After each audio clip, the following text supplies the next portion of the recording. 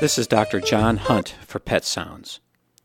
Allow me to take a few minutes of your time to talk about pet care, pet medicine, and everything in between.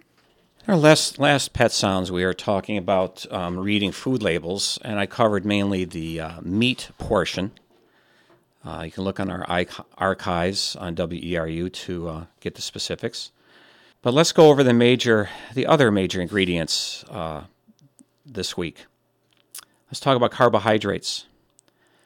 This is where things get a little muddled and very confusing.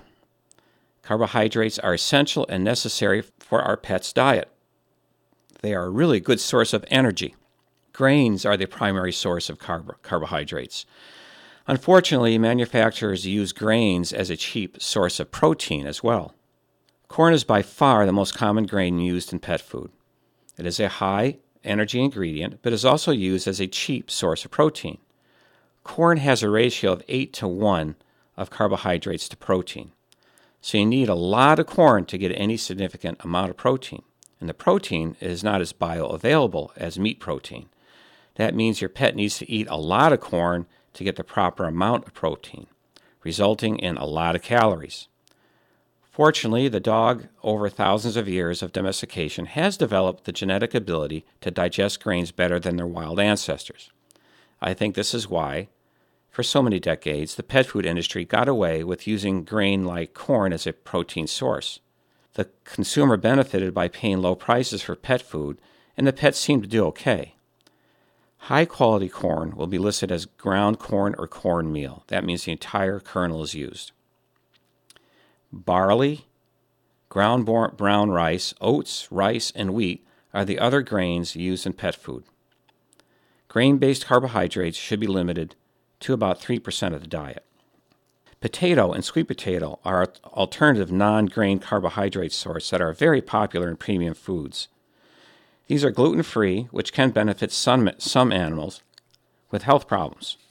Food manufacturers use a trick called fractioning to lead you to believe you are buying a food with predominantly meat protein, but actually not. Listing ingredients goes from the highest percentage to the lowest. So food listing chicken as the first ingredient means chicken has the highest percentage in the food. However, if the second through fourth ingredients are grains, if those second through fourth ingredients are added together, the sum will actually outweigh the chicken. For example, a label listing chicken, rice, rice bran, and rice flour. If you added up all the rice ingredients, rice becomes the number one ingredient over chicken. This is something every pet owner can figure out with a quick look at the label. Roughage are ingredients that provide fiber to the diet. They have no nutritional value, but are an important part of digestion and intestinal health.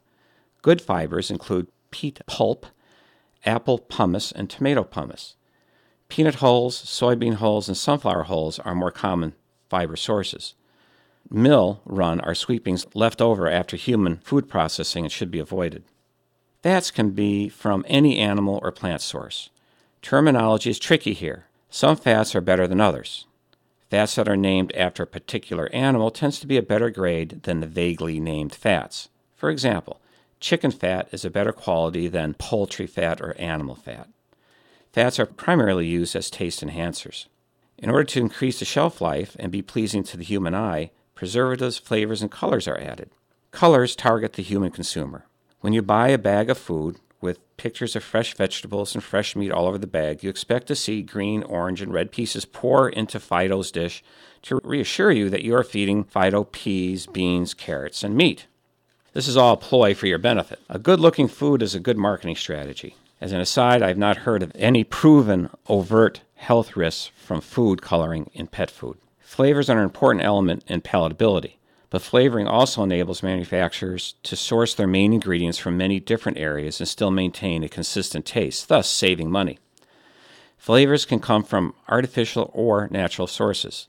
Some interesting flavors include phosphoric acid, that is not only a flavor enhancer, but is also used as a rust remover, or the chemical castoreum, which comes from the anal glands of beavers, also used to enhance flavors in raspberry treats and candies for people. Preservatives prevent spoilage, thus allowing bags of food to remain fresh on the grocery store shelves for months. There are natural preservatives like vitamin E or rosemary, and artificial ones like BHA and BHT and ethoxyquin. There is some controversy surrounding ethoxyquin safety. I have read pros and cons about this preservative, so as far as I'm concerned, the jury is still out. There are many other ingredients in specialty foods and prescription diets. Your veterinarian can fill you in on what they are and why they are in the food. There are many more unknowns the public is not privy to when it comes to making pet foods. Some ingredients don't have to be listed if they're in another ingredient. For example, ethoxyquin is added to fish meal on the fishing boats. So a pet food manufacturer doesn't have to list ethoxyquin on the label because they didn't add it when making the food. It was already in the fish meal. Or when a food is analyzed, it is being rated as a food that a pet can survive on, not necessarily thrive on. There's also something called collective terms. These are used to identify a general classification of an ingredient, origin, which perform a similar function but not have the same nutritional values. The manufacturers don't have to list individual ingredients when using a collective term.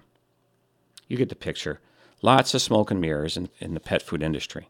With that said, I honestly believe the reputable pet food makers are trying to give us as good a product as they can for the money. But the old adage, you get what you pay for, comes into play, and knowing how to read a label can help you. Thank you for listening. This is Dr. John Hunt for Pet Sounds, giving you concise answers to common pet-related questions at WERU. Until next time, enjoy your pet and don't forget to give them a hug.